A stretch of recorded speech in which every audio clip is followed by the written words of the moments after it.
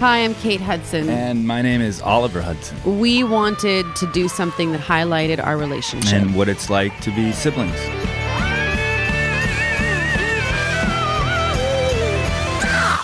We are a sibling revelry. No. Sibling revelry. Don't do that with your mouth. Sibling revelry. That's good.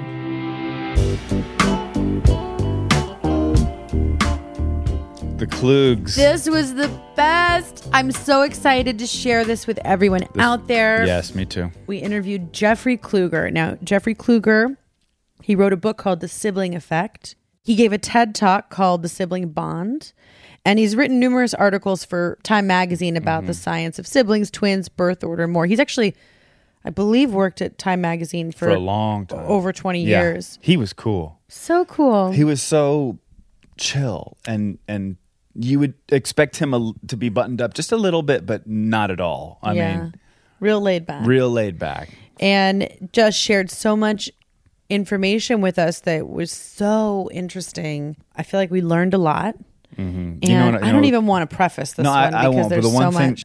The one thing that he said that I knew is true, that all parents sort of, would never admit, is that there is a favorite child, according to Mr. Klugs. Oh, I mean, but parents they change. really do have a favorite child. Yeah, it changes. But it can change. But there is, you do have your favorites. Yeah. It's just the way it is. Yeah, I guess it also depends on the parent's personality. Jeffrey, he also talked about his family, which is a little crazy because he has brothers, he has half siblings, and then ex-step siblings. There was a lot to sort of unpack even with him. Mm-hmm. We didn't even have enough time to cover it all. I'm not listening to you right now. I know, but we can still use this bit. Okay.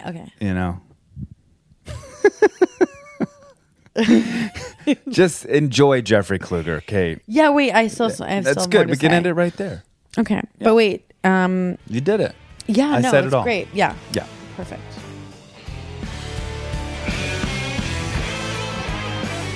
How old are your kids? 16 and 18. Oh, wow. And who's your favorite? Oh, my. There he is. I have my notes, and I have read that we all have a favorite as a parent. We all have a favorite, and it is a secret we will carry to our graves. That is so crazy because I was really thinking about it, and I honestly don't think I have a favorite. I mean, there are definitely things about each one that I favor. There's certain qualities that I look at and I go, oh, that's a beautiful quality that my son has that maybe my other son doesn't, and then vice versa. But I don't necessarily have. They switch off for me. Well, the science actually does show there's sort of situational favoritism. There's contextual favoritism. So you love one child more, or you connect with one child more in one context, and then with another child in a different context. Mm-hmm. But so you're saying that it's not a broad sort of scope of, oh, I love you the most forever. Right, yes. Unless you are my mother. Pathology does exist, but we want to avoid pathology, so. Right. I mean, I think my mother loves me. We've talked about this before. Well, we'll get to this. You wrote a book called The Sibling Effect, and you yourself have a very interesting relationship with your siblings. You've got, is it 3 brothers? 3 full brothers, yes. A half-brother and a half-sister, and I had 2 stepsisters for a hot minute in the 1960s, and I have a half-step sister that's almost too complicated to explain, but she is out there. This sounds like us. You are a very prolific writer. You've been working for Time for many years. Right, for which 23 is amazing. years. Yeah. Which is incredible. I was reading over your bio, and it's very similar to mine. So, all of the things that you have sort of written about and studied and accomplished, I mean, it's pretty amazing. Wow. But what is it? You're very family focused. I think it seems like your interests are in science and space and families. Right. And I think there's a lot of reason for that. First of all, I think family is obviously, it's the primal unit. It's the unit that spawns us. It's the unit that protects us. It's the unit that gathers around us when we need one another. But the sort of polar opposite, the philosophical opposite of that, is space. It couldn't be more remote. It couldn't be more alien. It couldn't be more life-threatening. I mean, space doesn't want you there. As I often write, space really wants to kill you if you so much as set foot in it. So I have this world in which I grew up with this very tight and very close family, which sort of, I think, gave me the temperamental courage then to go out and explore something that's a whole lot scarier than just terrestrial things. I love Well, that. where did you sort of, when did you discover in yourself that you wanted to really explore this family unit, and then specifically siblings? You know, at what point did that happen? It's a really good question. My brothers and I, my full brothers and I, grew up in a house in which there was extensive turmoil. And one of the things that the research shows is that when you have what the researchers call total immersion sibling relationships, it often comes from a trauma. There can be a sickness, there can be a death, but it's most often a divorce. And my parents were divorced and then divorced again. And I think that forged my brothers and me. It's a little bit like when metal is annealed. It's warmed and cooled and warmed and cooled, and it becomes both flexible and stronger at the same time. And I think my brothers and I became what I call this brawling, loving, lasting unit as a result of these experiences. And so then that, your childhood sort of made you want to delve and dive into childhood that. made me want to delve in that. And then in 2015, there was a journal I used to read, a science journal called, it's a psychology journal. And they had devoted an entire issue just to the studies of siblings. And I'll tell you something about Time magazine. There is nothing scarier than walking into the room, into the morning meeting at Time magazine and pitching a story. It's like Don Draper in Mad Men, but 20 times worse because you're not as good looking as John Hamm. You're just a guy pitching a story. So I pitched this story on a full exploration of siblings as the relationship that people have overlooked. We all think our mothers, our fathers, our spouses, our children are our primal relationships. The siblings are just sort of the moons in our solar system. So I explained this story, and there was a long, terrifying silence that followed. And a woman in the room named Nancy Gibbs, who later became the editor of the magazine, said the three words that we all love to hear most: nothing but readers. Meaning, you put that story in and people will eat it up. Why do you think that it's such an underexplored relationship?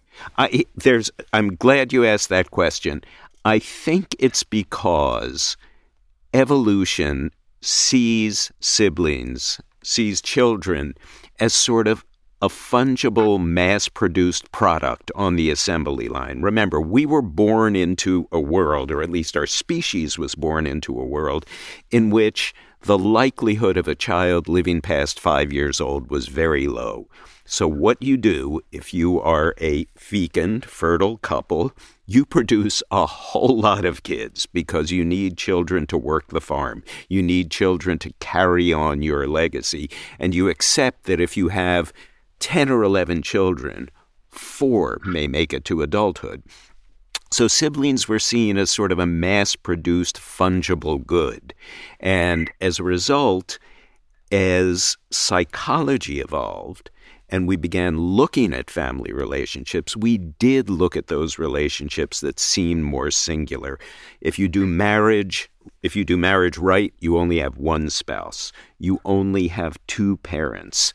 But you may have dozens of siblings, so they're very interchangeable.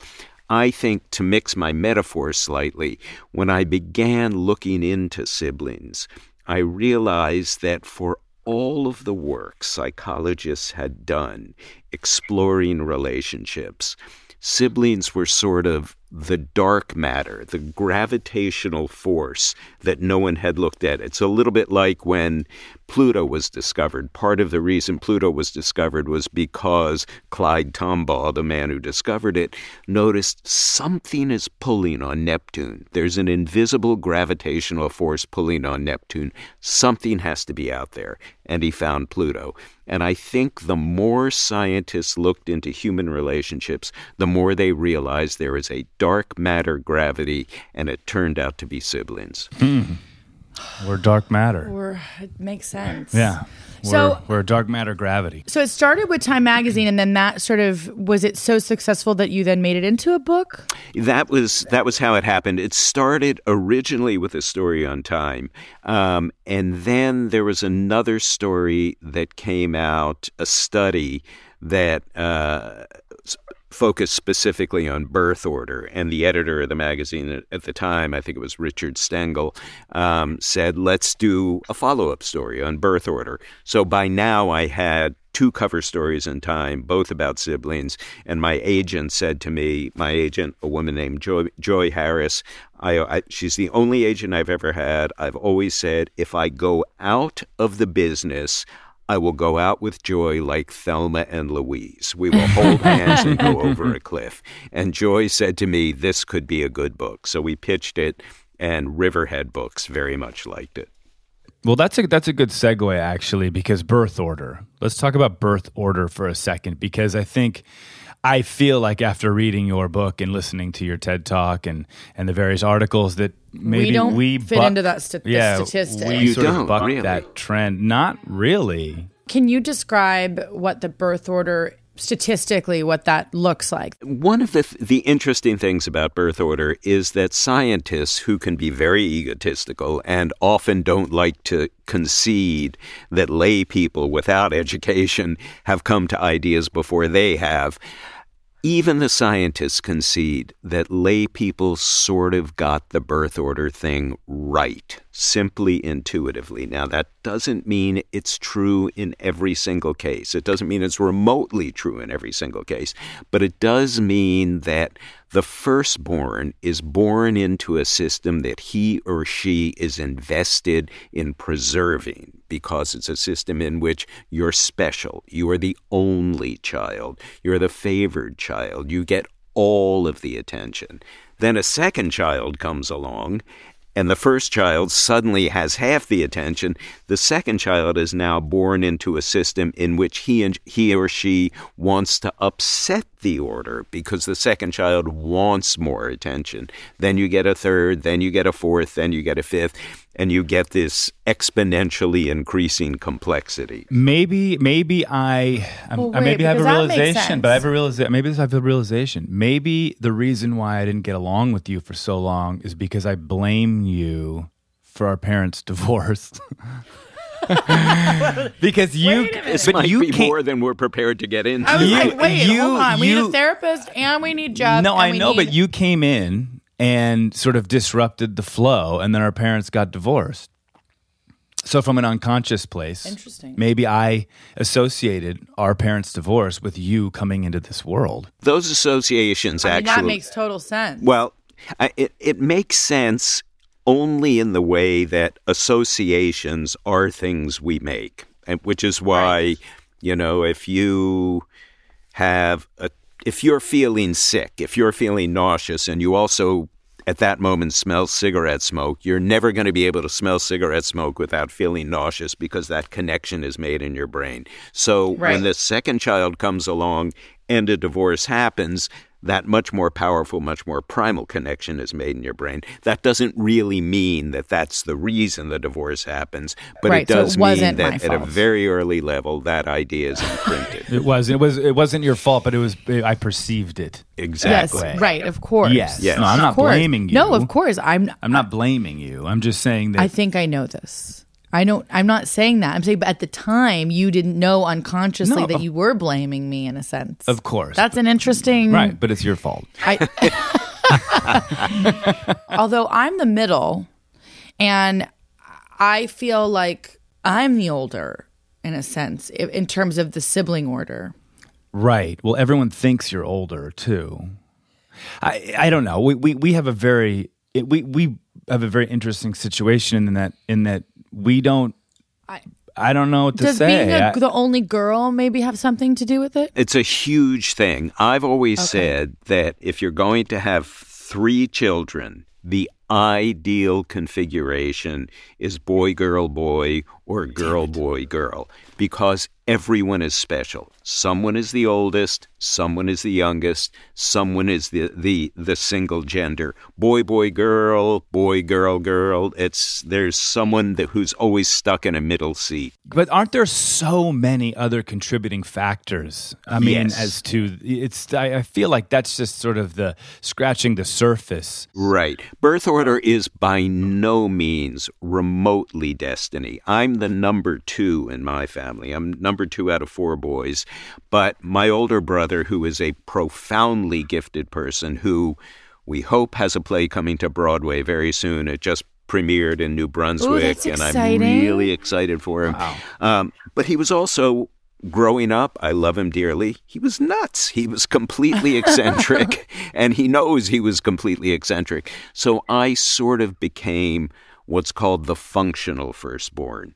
You know, when it came time to taking care of family business, when it came time to taking care of our elderly mother, it was me who sort of stepped in and handled all the estate stuff and handled all the lawyer stuff. Even though I'm not the firstborn, I became functional firstborn. That happens. There's a lot of other variables that can mix up that what seems like the destiny of birth order. Yeah. I mean, clearly I'm the functioning firstborn. Yeah. Or the functioning, what did you call it? Functional firstborn. The functional firstborn. Then what does that make me? Just the firstborn hilarious in name? Well, you still hold the title. If you were royalty, you would still be heir to the throne. What was the most surprising statistic when you first started researching about siblings? What was the thing that really shocked you? I'm not sure shocked, but the thing that impressed me the most was that youngest siblings have an almost telepathic power to read people, to intuit people. They have what's called a theory of mind. Children who come, a wonderful story, a wonderful study that I read said that if you take a toddler and a caregiver says to a toddler, let's hide this toy in a cabinet, when another adult walks in the room, the toddler will assume that the other adult knows where the toy is, because to a toddler, his knowledge is all knowledge. It's only as they get a little older that they realize, oh, wait a minute, it's what's in my mind isn't necessarily in that person's mind. The lastborn gets that earlier. The lastborn is better at reading people. The lastborn is funnier because the lastborn has to use what are called low-power strategies. You are the weakest chick in the playroom. You have the least physical power. So what you use is your ability to foresee an attack coming, to foresee someone angry at you, to make a person laugh, because it's very hard to be aggressive towards someone who's laughing. I did the Colbert Report once when this book came out, and he's the youngest of 11. And he said, what can you tell me about me? I said, well, as the youngest, you're intuitive, you're insightful, you see into people what other people can't, you're extraordinarily funny. And he cut me off and said, this is a very good book. It was just a perfect Stephen Colbert response. Okay, but you seem to have just described me. Yes. And I'm the oldest. Yes. I feel like I'm very intuitive. I'm for sure the funniest person in the family. There's just no doubt about that. I'll give you that. You know, but this is what was interesting about reading your book and hearing sort of these statistics is they flip on their head when I sort of think about myself. Right. You know. So where does sort of where might an anomaly like myself come from? If you need an answer to that. Spacing between birth order probably has a lot to do with. Spacing has a great deal to do with it. My brothers and I, pity my poor mother, in the 1950s, mothers were baby-making machines. She was 25 years old, and she had 4 sons, 4.5 years old or younger. It's a wonder she survived till 26. When people got older or when the generations matured, there's much greater spacing. So you don't have quite the same peer group relationship.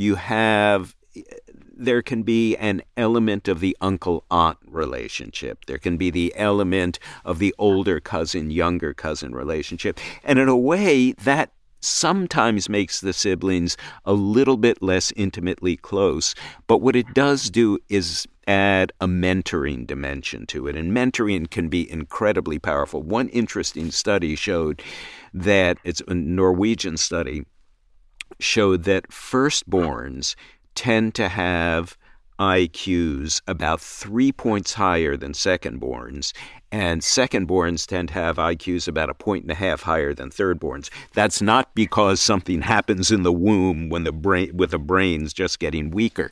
It's because firstborns get to be mentors, and when you mentor, you learn more. Think about it. If you understand math and there's someone in your classroom who doesn't understand it and you're tutoring that person, you're reinforcing your own talent, your own ability, your own knowledge. So mentoring can be a very powerful thing. For middle kids, it works especially well because you can be both mentee and mentor. You wrote that there's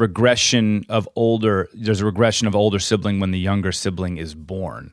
What kind of a regression did I go through? Typically, the regression will be back to the kinds of dependencies that required paternal and maternal attention. So there may be kids who were toilet trained may begin bedwetting again. Kids who had long since gotten over fear of the dark may become fearful of the dark again. Kids who had learned not to cling to their parents when they were in public, but sort of venture forth and be a little braver, may cling again, because what they recall profoundly is that this got me hugged. This got me kissed. This got me attended to. And there's someone else now, some little monster in the house who's getting all of that attention, and I want to get some of it back. The regression can be a problem simply because it makes life more difficult both for the child and for the parents.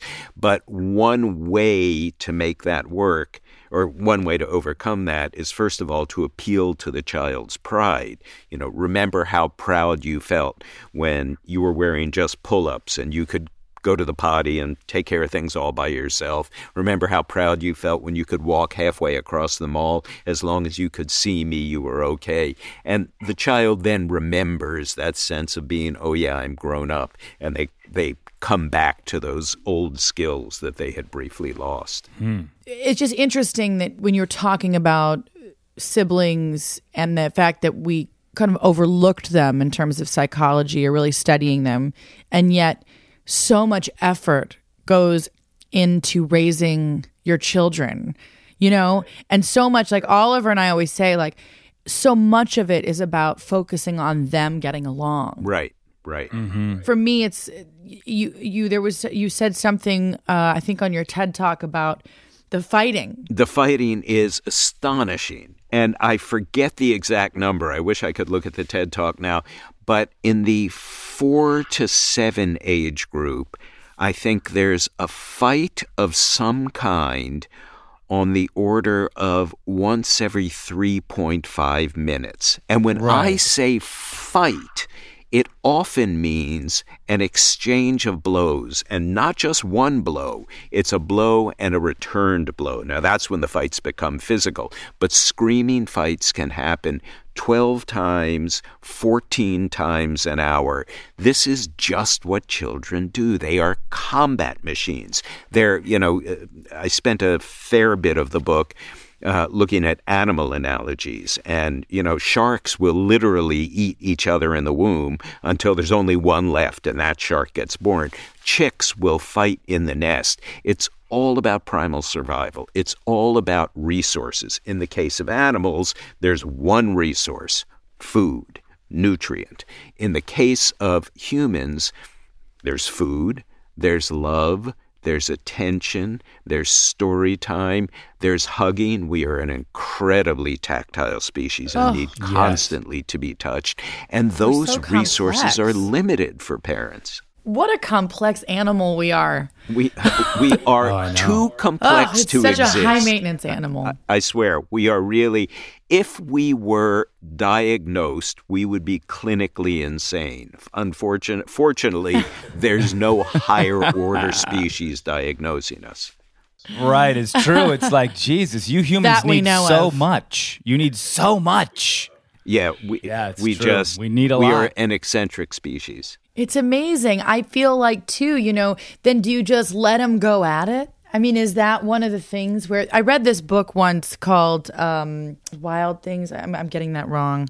But it's all about raising boys. And it talks a lot about these things, but a tendency for boys to sort of need to fight and wrestle and fart, Fart, yes. Fart. And just do, things that are very different to females. And that doesn't end, by the way, when you're 65. I can tell you that with certainty.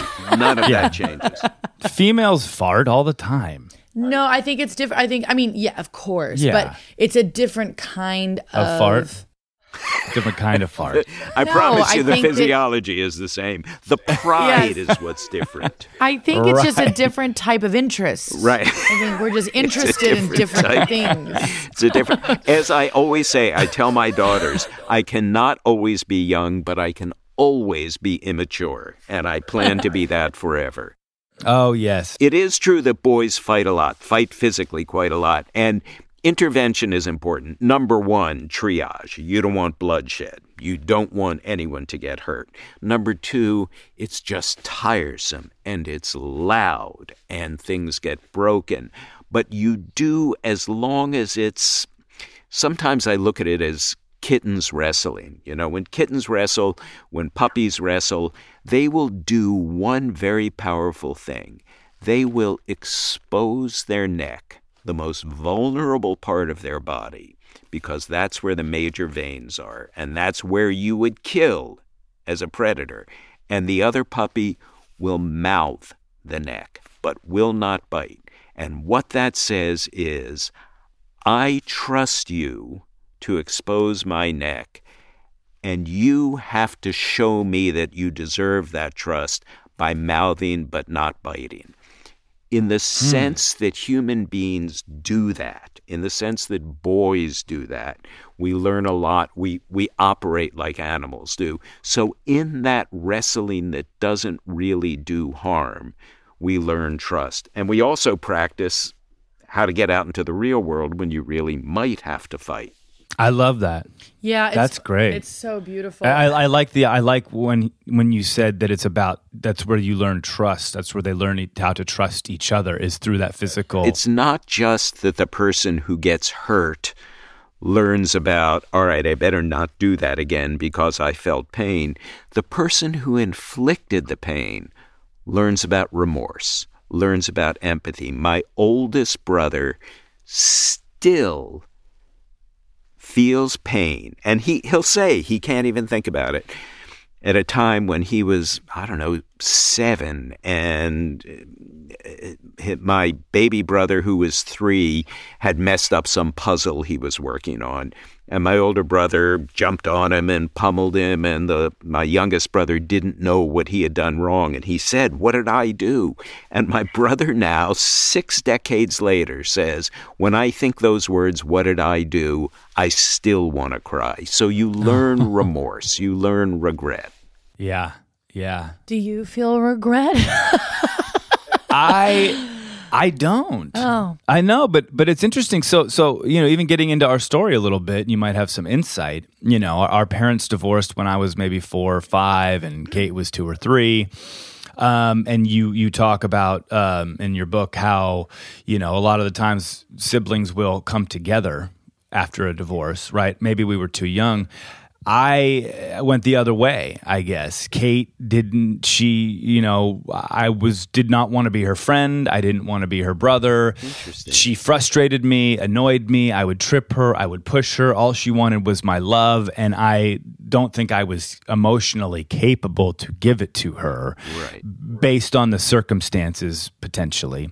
But only, in our 20s and maybe after college is when we sort of... Well, when you went to college. I went to college and I came back, and then we got closer. I mean, why do you think, in your professional opinion, do you think that I didn't want to accept her? Well, I don't know. I mean, it may very well be what you said, that at some level that didn't stand up to close scrutiny, but you were only, 4 years old, so you weren't capable of close scrutiny. Sure, but this lasted, but at some level, 18 years. You may have blamed her. I don't know if your parents... played you off against each other? Was there favoritism? Was there one parent pulling you and another parent pulling you, Kate? Or no. It could simply be the association that, it was, again, that smelling tobacco and feeling sick. The baby came along and the parents got divorced, and there must be a cause and effect. I will say this, though, about the coming back together later. My half-brother and half-sister they're 11 years younger than me. I saw them twice at the first part of their lives, when they were infants and then when they were toddlers. And for various pathological reasons, their mother, my father's second wife, did not want them to know that my brothers and I even existed. So they didn't know. A family secret was kept for 15 years. They didn't know we existed. When we finally wrote them letters at summer camp and told them that we existed, it still took another 6 years before we got together. But I will say this now. I adore those two people. I adore my half-brother and sister. We found a life as adults, and my baby sister especially. I've been going through some life crises lately, and I practically have a bat signal for my sister Allison. I can hit it, she's on the phone, and she talks me through whatever my crisis is. That is an amazing story. How wild is that? It's unreal. And I do want to say right now, by the way, because she is still among us, and I have come to love her as well. So whatever she went through, my stepmother, that was 45 years ago. She was an insecure person 45 years ago. She went through whatever she went through. I call it pathological. I judge too harshly. She is now in her 80s, and she is a wonderful and strong and delightful and loving woman. But even, on that point, we don't know, I mean, you might now, but we don't know what she even went through as a child herself. That's exactly right. We don't know the full story a lot of the times of people who we judge. Right. Right. So there is a lot of sort of forgiveness, I think, when you can think of it that way, How many siblings? Do you go by Jeff or Jeffrey? As I've gotten older, I go by Jeffrey because I'm stuffier and more full of myself. Okay. I like Jeffrey. So is there a percentage of siblings that do not talk to each other? Is there like a statistic of siblings that stay close and ones that end up going in completely different directions? I had that number in my book, and I wish I remember it. It is all I can say is it is a regrettably significant number. People who say, I simply don't like any of my siblings. I simply don't like this particular sibling. I haven't talked to my brother Jerry in 15 years, and I will never do so again. My message in my TED Talk and in my book was that, look, if relationships are irrevocably broken, they are irrevocably broken. Sometimes that happens in human relationships. But if they're savable, save them. Having siblings and not making the most of them is like having 40,000 acres of fertile farmland and allowing it to sit fallow forever. There is so much that you can grow and nurture in the soil of a sibling relationship. There's so much that you can share. The thing about siblings is, and I say this early in the book, your parents leave you too early. Your spouse comes along relatively late in your life.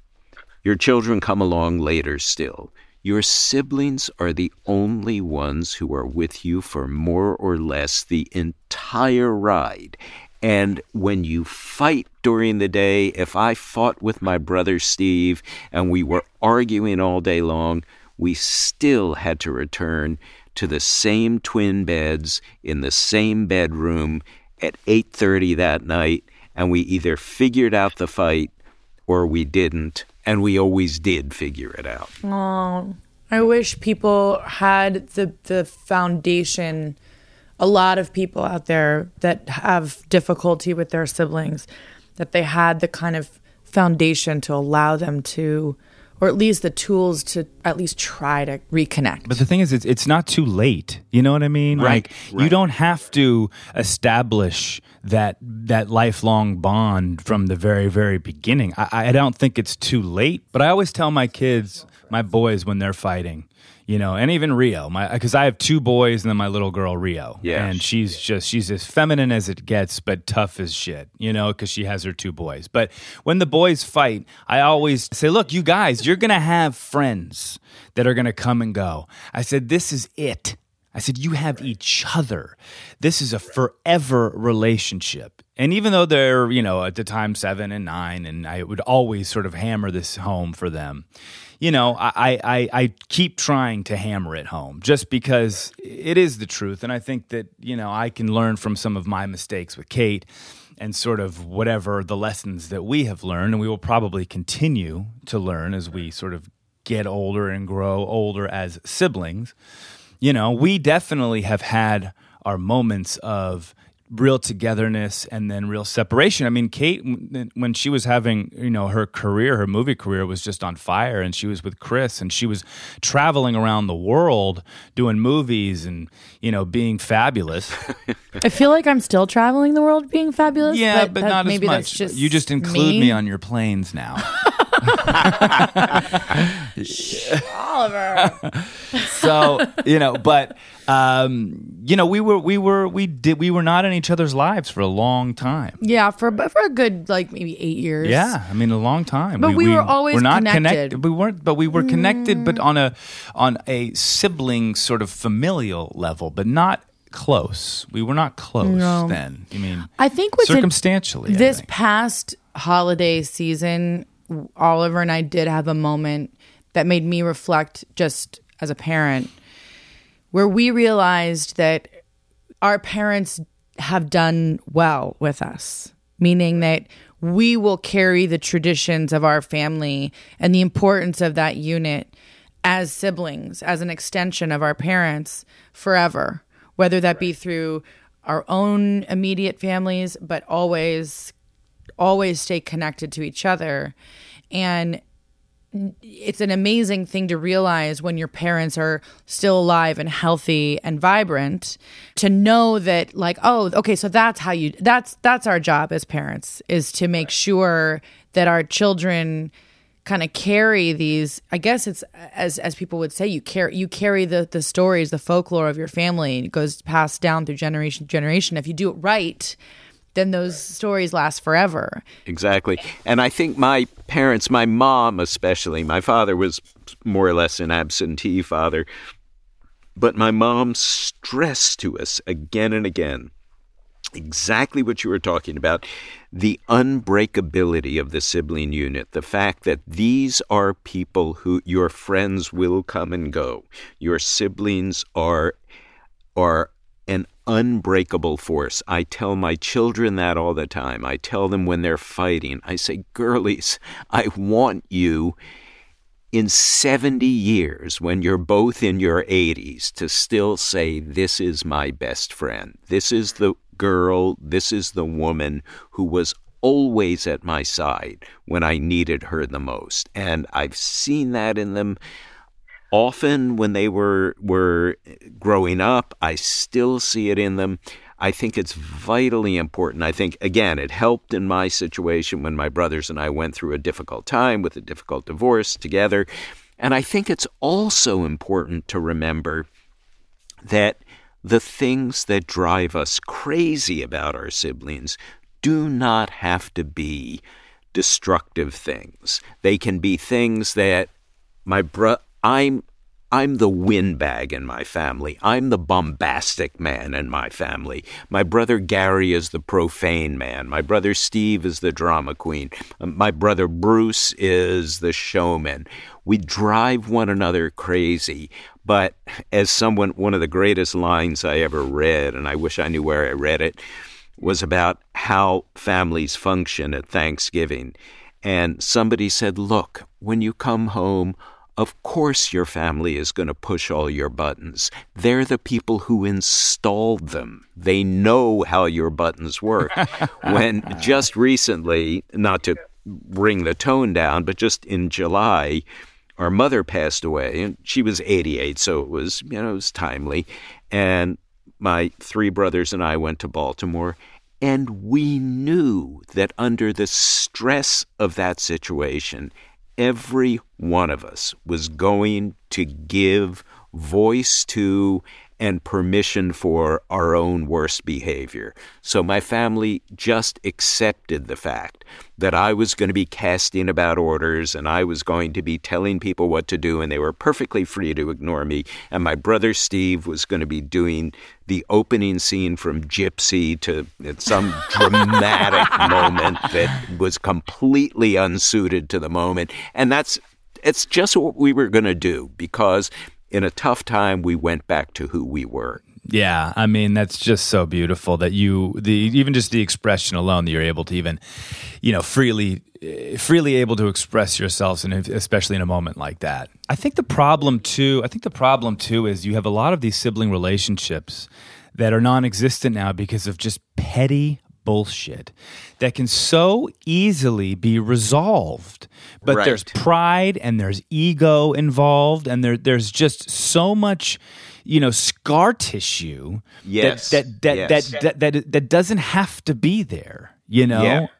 And if one person would just sort of reach out and say, you know what, fuck it. Okay, we've been holding on to this bullshit for way too long, and really, it is not worth us not knowing each other. I think we need more of that. People who are going to have the ability and the balls and the courage to just reach out and to sort of rekindle a relationship that is necessary. And that's especially because the rewards are so rich. It's hard to say you're wrong. It's hard to say I played a role in this problem, but I apologize for that role. I can't undo that role. I can learn from that role I played. And now let's see if we can tap this resource of our relationship again. It's a wonderful thing to be able to do. I have a question about twins. There's a study about twins in space. Do you have anything to say about them? Mark and Scott Kelly. Mark and Scott, that's Mark right. and Scott. Yeah. Well, my half-brother and sister are fraternal twins, and they have a bond that is self-evidently closer than any other sibling bond I've ever seen. They grew up, they're not the same gender. They certainly they're not identical, obviously, but they grew up they came into the world at precisely the same instant.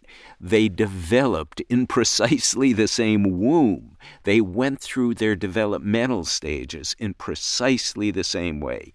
They have an intuitive sense about one another and a profound love with its foundations 100,000 feet below sea level. That's how powerfully connected they are. And I think it has to do with the way they came up together. In the case of identical twins, I do believe, people talk about a certain telepathy between identical twins. I don't believe in that. But I do believe that when your genome is the same, so much of your software, your behavioral software, the geography, the topography of your brain is the same, that you do think very similarly, that you do act very similarly, and you are acted upon by the world as two parts of a whole. So it's impossible for us not to internalize how the world sees us. So if the world sees Mark and Scott Kelly when they were little, and they say, I don't know which one's Mark, I don't know which one's Scott, you're both the same guy, you will begin internalizing that. Now, kids will eventually try to differentiate. They do want to be different. They do want to have an identity, but they nonetheless know that they have a unique, indistinguishable relationship from one another. I really would think that if you were an identical twin, that you would have, especially probably in your teens, that you would have this intense desire to individuate from your, or not. Could you imagine looking at yourself? No. But it seems like it seems like most twins want to sort of stay connected rather than individuate. I do think both of those things are true. I think twins realize that they're in a unique situation, and it's a rare situation, and it's one that's worth preserving and treasuring. But again, especially in junior high and high school, you want to develop your own identity. Even within families, you see a certain de-identification that goes down through a family unit. So say if there are 5 children in a family unit, the oldest child is the scholar. The second child is going to be the academic slacker, but maybe the athletic achiever. The third one is going to be the science nerd. The fourth one is going to be the drama star, because every child who comes, the image I use is, it's a little bit like the way leaves will naturally form on trees, so that they're never directly beneath one another, because one leaf directly beneath another leaf isn't going to get sun, so it will die. So trees evolve so that the leaves spiral a little bit, so that everyone gets sun. The way you get sun as a member of a large family is by stepping out of the shadow of the child above you, by finding your own area, your own expertise. Okay, so but if we're going to go with the leaf metaphor, then the middle child syndrome is real, because the middle child is getting the least amount of sun. Yes, and that's unfortunate. And middle child syndrome is a very real thing. It is true. Although, again, it does help to be the only girl. But as I wrote in the book, middle child is like spending your entire life in the center seat of a 24-hour flight in coach. It sucks. There's just no way it's good. I know, but Jeffrey, doesn't that depend on the parents? Like, if you are conscious of that, absolutely, and you know what I mean, and you parent accordingly, I mean, can you not flip that? You can flip that script, and it is, I promise you, it's not destiny. But there is a sense of, you will never be the oldest, you'll never be the baby. You will always be in the middle. Now, and I don't know if you're not that, if you really understand it. Right. It's like, I would never know what it's like to be the oldest child or the baby. Right. I know that I relate very well to middle children. All my women were older. Were the oldest. Oldest, yeah. Yeah, I think all of my women. I think we do tend to be drawn to people who are temperamentally similar to us. The downside for middle children is that statistics show that they do tend to have slightly less intense connections with their nuclear family, and they do tend to take a little bit longer to find their direction in life. The upside of a middle child is that they tend to have bigger, richer, denser, and more robust social circles and support systems outside of the home because they come into the world feeling like, I don't quite get everything I need at home, so I'm going to go out in the world and build it for myself. And that's not such a bad thing. Do you think, though, that because you were the middle child, you know, your way of standing out was sort of your work ethic and going after what it is you loved, and sort of your pursuit of that was so focused? I felt like I had to scream to be heard amongst all of the boys. And I had on top of it, it was boys and I was the middle. So like our parents would say they'd hear me sometimes and I'd give these long monologues of like fairness. I basically like delivered my greatest performance to nobody paying attention. And then as I got older, I guess with that, I just became a very independent and work-minded, whatever that concoction was. Well, and that can often, I mean, the attempt to compensate for what you feel is either a shortcoming in yourself or a shortchanging from the world can be a very powerful thing. You know, if you felt that you weren't getting attention or you weren't getting fairness from within the family, then damn it, you're going to go out and get it from the world. Or when I was a student, I was a terrible slacker. I could have been an A student. I barely coasted by with low B's. I did that straight through law school. And when I finally got out into the working world and thought, now I got to hold down a job, I developed sort of an uber work ethic. I developed a consuming work ethic, sort of like the person who has always been an overweight child and then loses weight and is forever a little bit neurotic about food, always afraid of being one slippery slope away from going down that hill again. So I think when you feel that you haven't gotten the attention that you could have or should have gotten at home, you'll overcompensate or at least compensate and continue to do that to make sure that throughout your life you get what you didn't get early. It's so surprising, Jeffrey, based on the work that you've done. I would have never guessed that was your experience in school growing up. It's a great also lesson to kids that do struggle in school. Yeah. That your brain can shift into, you know, maybe yours also became overachieving or in some sense, you know, you became a little obsessive, right, about... Well, and also at some level you think, oh, shit, it's up to me now. No one's going to bail me out anymore. No parent is going to write a note that says, Jeffrey got a D on his test because he was up throwing up last night. No one's going to do Mom that. When you have a job, it's your job. I think Mom, right. She wrote me a note the other day. To CBS. Right, to CBS. To CBS. This is Goldie. Oliver has a tummy ache and won't be coming to work today. But what about sibling competition and how that works, even from, you know, from youth, from toddler and beyond? How does that sort of stack up, and how does that resentment either build or not build? I mean, what's your take on that? It's hard because a lot of it depends on whether you are trying to achieve in the same field or whether you are not trying to achieve in the same field. If you want to be the greatest lawyer who ever practiced law, and you want to be the greatest doctor who ever practiced medicine, and someone else wants to be the greatest writer who ever wrote a novel, nobody is, I mean, if one person is succeeding more than another, then there will be some envy.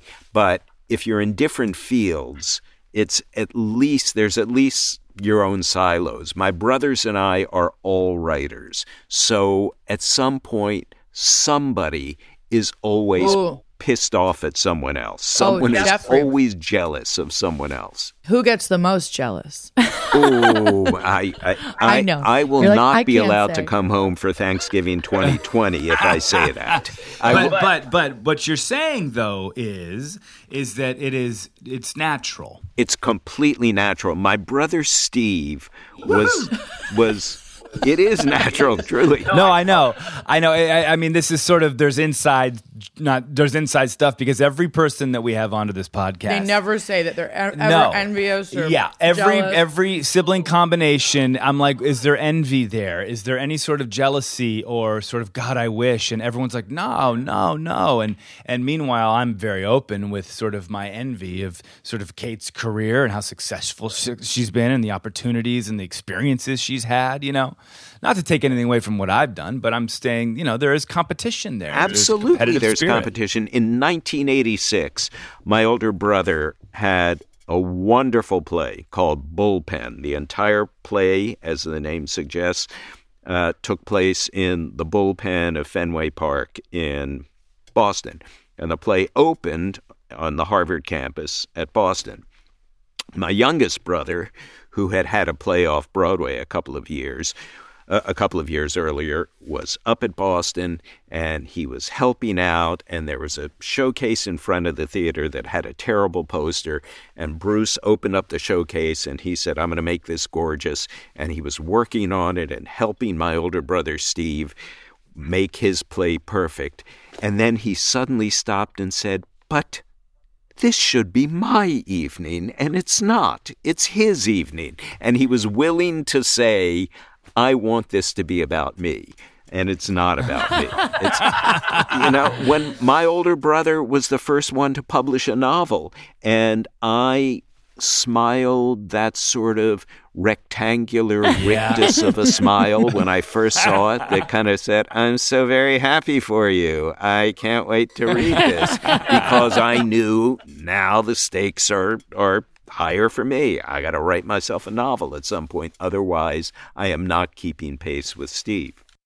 Mm-hmm. Now, what would you say the remedy is for something like that so it doesn't turn into true resentment and damage the relationship? Transparency? There are two things, and they both sound like bromides, and I hope they don't. One of them is humility. One of them is simply being able to say, I caught a break. When I wrote Apollo 13 and then that was made into a movie, clearly there was some sibling competition in that. But the fact was, I just grew up as a space junkie. And I just happened to have written Jim Lovell, the commander of the mission, a letter right at the time that a magazine I was working for went briefly out of business. We later got our jobs back, but we went briefly out of business. I thought, well, maybe this is my time to write a book. I happened to write Jim a letter. He happened to have written back and said, I just retired, so I'm actually interested in working on this book with you. It just happened that both Ron Howard and Tom Hanks were fascinated by this story. So all of these amazing things came together, but it was all serendipity. It was all just a series of tumblers falling together. And if there were moments during that year or two when Apollo 13 was ubiquitous, I could say to my brothers and mean it, I got lucky. I've never had another movie since. So, I've written tons of books, but no more movies yet. So having that humility is a very important thing. The other thing is being truly, openly generous with the successes of your other brothers. When I went out and saw my brother Steve's musical in regional theater in New Brunswick a few months ago and last year in Kansas City, I literally mean I smiled the entire performance. I looked like an idiot. I looked like somebody who was on Thorazine. Because I couldn't stop smiling. I was just so happy for him because this was a labor of love for him, and he had worked hard on this. And I think the more you can say, God, I love my sibling, and God, I love when my sibling is happy, the better, the less competition you can feel. Oh. Yeah, that's true. That's I great. love that. And sometimes you have to fake it till you make it. Yeah. You know what I mean? should probably watch some of your work. Yeah, she's never seen a thing that I've done, which may be a good thing because she can't dislike I'm just it. kidding. I've seen it. No, but it's true. You sort of fake it till you make it. Like I've had moments with my siblings where there's been an accomplishment, and I have that initial feeling of like The rectangle smile. yeah, of just like and then I'm like, you know what? Just smile and fake it for a second, and after about 30 seconds, I actually start to feel pride. In some way, actually, that's what social media is good for. It's bad for a lot of things, but when I could take a picture of my brother Steve's play, and before the jealousy could overtake me, I could post it and say, God, I'm proud of what I'm about to see. And my brother, #Steve Kluger, is the most talented guy I know. Post that, it's out there. I can't pull it back. And you can do it impulsively. And in that sense, social media helps. Mm-hmm. Isn't that interesting? Yeah. No, I know. It's a good lesson. This is a great moment for me because... I guess I'm going to do that. No, because I feel like I've been Oliver. validated a little bit here. I mean, like the competitive spirit, the competitive nature between siblings is real. The frustration and the envy and the jealousy is real. We just can't let it get to that resentment place. It doesn't exist for everybody. I mean, I don't feel that way. Well, because you're at the top. I mean, Jesus. No, but I mean, I'll look at your ability to. No, I look at your wit and your sense of humor and I honestly do usually feel a great sense of pride when it comes to Oliver's abilities and accomplishments. And then massive disappointment when he's not doing those things. Well, that's interesting. Is I don't know which brother I'm like in your family, but I'm the one who sort of I sort of get by with a little wit and charm, and things seem to work out. But if I dedicated myself and really sort of took some of that ambition and turned it into drive, I think I could be pretty great. I definitely have the most talent in the family. I have the most talent. I have the most talent. There's no doubt. It's just untapped. We interviewed Lisa and Laura Ling, and they had a really interesting story about how they grew up, and they basically raised each other. So, I wanted to know sort of what your thoughts might be about that. Their parents were in the picture physically, but they really, truly had to rely on each other.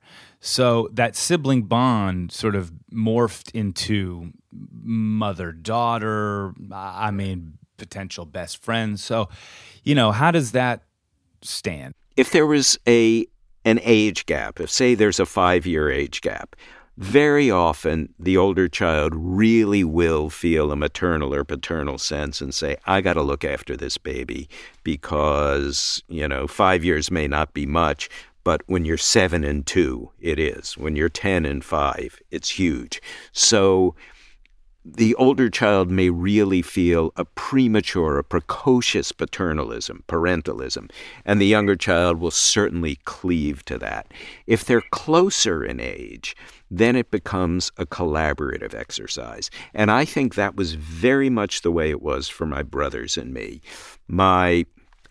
As I say, we were very close in age. My father was out of the picture. My mom, I don't want to speak of her badly, but she, as a suburban mom in the 1950s and 60s, she had one of those suburban mom prescription drug issues where, not street drugs, all the barbiturates that poor suburban moms were getting prescribed. So she wasn't always emotionally present. So my brothers and I were looking after each other, and we were taking each other to school, and we were intervening if there was a problem, and we were mediating when there were fights, and we looked after one another and made sure there was food in the house. In that sense, I think, in that crucible, I think we grew a lot closer. Now, that's not the ideal way to grow close. Obviously, you want a house with two functioning parents and with a functioning relationship, but it says something else about the human condition, that you can take calamity and you can say, we are nimble enough, we're robust enough, we are resourceful enough that we can turn this very bad thing into a very good thing by drawing together and looking after each other. Can siblings be too close? Yes, they can be too close. Did you watch Game of Thrones? Sorry, that's true. I actually think my youngest brother Bruce and I were a little bit too close when we first moved to New York. We were just a couple of years apart, and we were very, very dependent on each other. We both had girlfriends at the time, and we were cycling through girlfriends, and all of the girls and women we were seeing said, I'd like to spend a little bit more time with you and not with your brother. And I think I refracted a lot of myself through my brother Bruce, and I think he refracted himself through me. And I think when we finally had strong female partners who said, let's back away just a little bit, I think that helped us become more independent and sort of breathe on our own. We still remain very close. We still do to this day. But we were able at least to find ourselves a little bit. Wow. Yeah, I would imagine that's what a lot of twins might go through as well. Where there needs to be an individuation process, That's exactly right. Especially when you're in relationships. It must be an actual issue if, say, you're an only child and you fall in love with someone who has 4 siblings. Right. And you don't really understand that dynamic in any way. Yeah. That must definitely be That's tough. challenging. Yeah. Thrown into the fire. Yeah, thrown into the fire. Now, one of the things that was interesting in the book, I did write about only children, and my book required me to hold 2 seemingly contradictory thoughts in my mind at the same time. One of them was, if you have siblings, these will be the most important people in your lives, the most socializing people in your life, the people with whom you will dress rehearse for life, the people with whom you will test drive life. And at the same time, if you have no siblings, you're going to do just fine, because you will find those relationships elsewhere. You'll find them with cousins. You'll find them with school friends.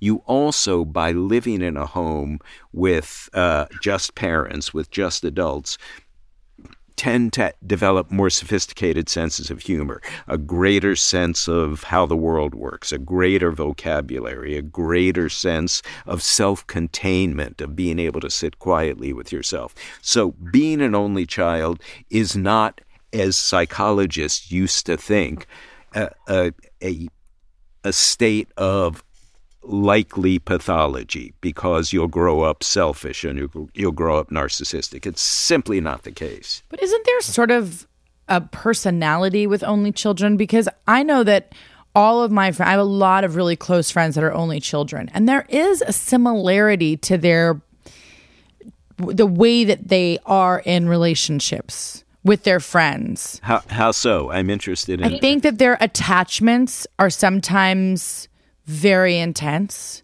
I do think a lot depends on how they grew up. If they grew up with a big cousin circle, if they grew up with a big friendship circle, if they grew up with parents who took care to make sure that they were in sports teams or art clubs or debate societies so that their schedules were filled, not so much the overfilling of schedules that parents in the 2000s have done, that the child must be constantly working.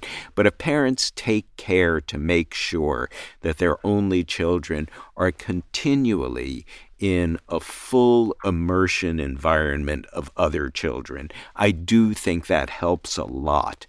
I obviously don't know the history of your friends. They may have been that way, and they may still feel very needy, but it's also possible that they grew up feeling a little bit lonelier and a little bit more bereft, and thus when they find a friend like you, they think, I got to hold tight to this person. I mean, look, I can't generalize this, but, having 3 kids, I feel like as an only child, you would have to grow up a little more lonely. I mean, I look at my kids playing together, or my 2 boys still sleep in the same room together, and they're laughing and they have inside jokes, and there's such a connection there that goes beyond anything that my wife and I even know, because they have their own little world, and I think that is so special and important is in sort of in their development, becoming who they are as adults. Or if you're an only child, you have more opportunity to be innovative and internalize and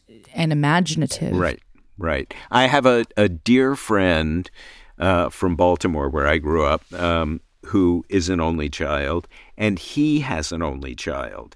And he said what he admires about his son is a wonderful guitarist, and he said he admires the fact that his son could sit quietly, completely absorbed for long periods of time in learning to master this instrument. Now, I don't think that comes from loneliness. I don't think that comes from a lack of alternative sources. He could have been online on a computer. He could have been watching TV. Instead, he had the quiet self-containment to decide, I'm going to practice this very difficult thing and become expert at it. Jeffrey, I need quiet self-containment. Well, I think maybe that promotes... I need that in my life. It promotes self-sustainability. I mean, if you think about it. One thing I did want to say about the need for self-containment is the other side of that can be that when you grow up in a family of a lot of kids, you need the constant stimulation. I work for Time Magazine. We just moved to beautiful new offices on Bryant Park. And when I first looked at the floor plan, I saw that my desk, my area of my work area, was all the way by the southern wall. And I thought, oh my God, we're going to be all alone there, and I'm going to feel very isolated. And then I realized that since I am at the edge of the office, in order to get anywhere in the office, to the kitchen, to the bathroom, to a meeting room, I have to move through an entire population of people. And I love that, because that 100-yard walk to the bathroom means I have 5 opportunities to encounter people and say something dumb or something goofy, or check in on something that has to be done, or just compliment someone on a piece of a story she had just written that I loved. And I like the fact that physically I'm required to interact a lot. And I wonder, if I were an only child, if I wouldn't have that constant need for reaching out. Yeah, no, that's a great perspective. It's so true. If you were to pass on the pearl of wisdom, if you only had one thing to say to your daughters about their relationship, if it was your last opportunity to say something to your girls about that, what would that be? What would that sound like? I think it would be, and I feel this will just sound like a Hallmark card, no slur on Hallmark, but treasure each other. You are people from the same test tube. You are people from the same environment. You are people who share this great commingling of genes, this great commingling of experiences. Nobody in the world can read you and intuit you the way your sister can read you and intuit you. Cherish that. Love that. Be there for each other that way. My hope is that they both live to be at least 105, and at their 103rd and 105th birthdays, they're still there blowing out one another's candles and still quarreling, but that's okay as long as they're still together. Your relationship with your sister is something that no one else in the world has. Cherish it because it's breakable, but it's also infinitely preservable. Beautiful. Oh, Jeffrey. That's great. But I have one more question. Do you think there is life on other planets? Yes. You do. Thank you for asking me. I You believe do. here is my quick answer to that. Yeah. There are two yeah. schools of thought. The life is hard thought and the life is easy thought. There are lots of people. Paul Davies from the University of California, I think UCal, wrote a book called The Eerie Silence, and he believes that it is mathematically so improbable that human beings, that life would have evolved, that we really might be the only thing. I strongly believe in the life is easy theory, and the life is easy theory requires three things: chemistry, energy, and time. We've got a universe full of chemistry. We've got a universe full of energy in terms of the electromagnetic spectrum and heat from suns. And we got 13.8 billion years that the universe has been around. If we are alone, the universe has a lot of wasted space in it. Mm-hmm. Woo! Oh, yes. That answer. That's right. Life is easy, baby. That's the name of this Right. podcast There's episode. Life is easy. Life is easy. There's alien siblings out there Alien somewhere. siblings. Absolutely. Yeah. They made But by the Bud way, from you never one know. another. One day there might be an alien 23andMe, and we could be related to some other crazy alien. That's right. Jeffrey Kluger could be an alien himself. Oh, Now the story is out. Now I have to confess that. I'm going into witness protection now. thank This has you, been Jeffrey. really, Thank you, really guys. fun. And because I'll leave with this. This is the basis of our podcast. I mean, you are the sort of premier pinnacle guest in a sense because we are exploring sibling relationships. This is our sort of, our hypotheses of what we're supposed to be doing. No. Right. What is it? It's okay. What is it? I don't know. This is the foundation of what our podcast is. Yeah. That's better English. Let me just say in return that extended interviews they can be hard, they can be easy. I have had so much fun with you guys. Oh, you good. just We've had fun, you're terrific at doing this. I could have done this for another hour and a half. I had a really good time with you. Sibling Revelry is executive produced by Kate Hudson, Oliver Hudson, and Sim Sarna. Supervising producer is Allison Bresnick. Editor is Josh Windish. Music by Mark Hudson, a.k.a. Uncle Mike.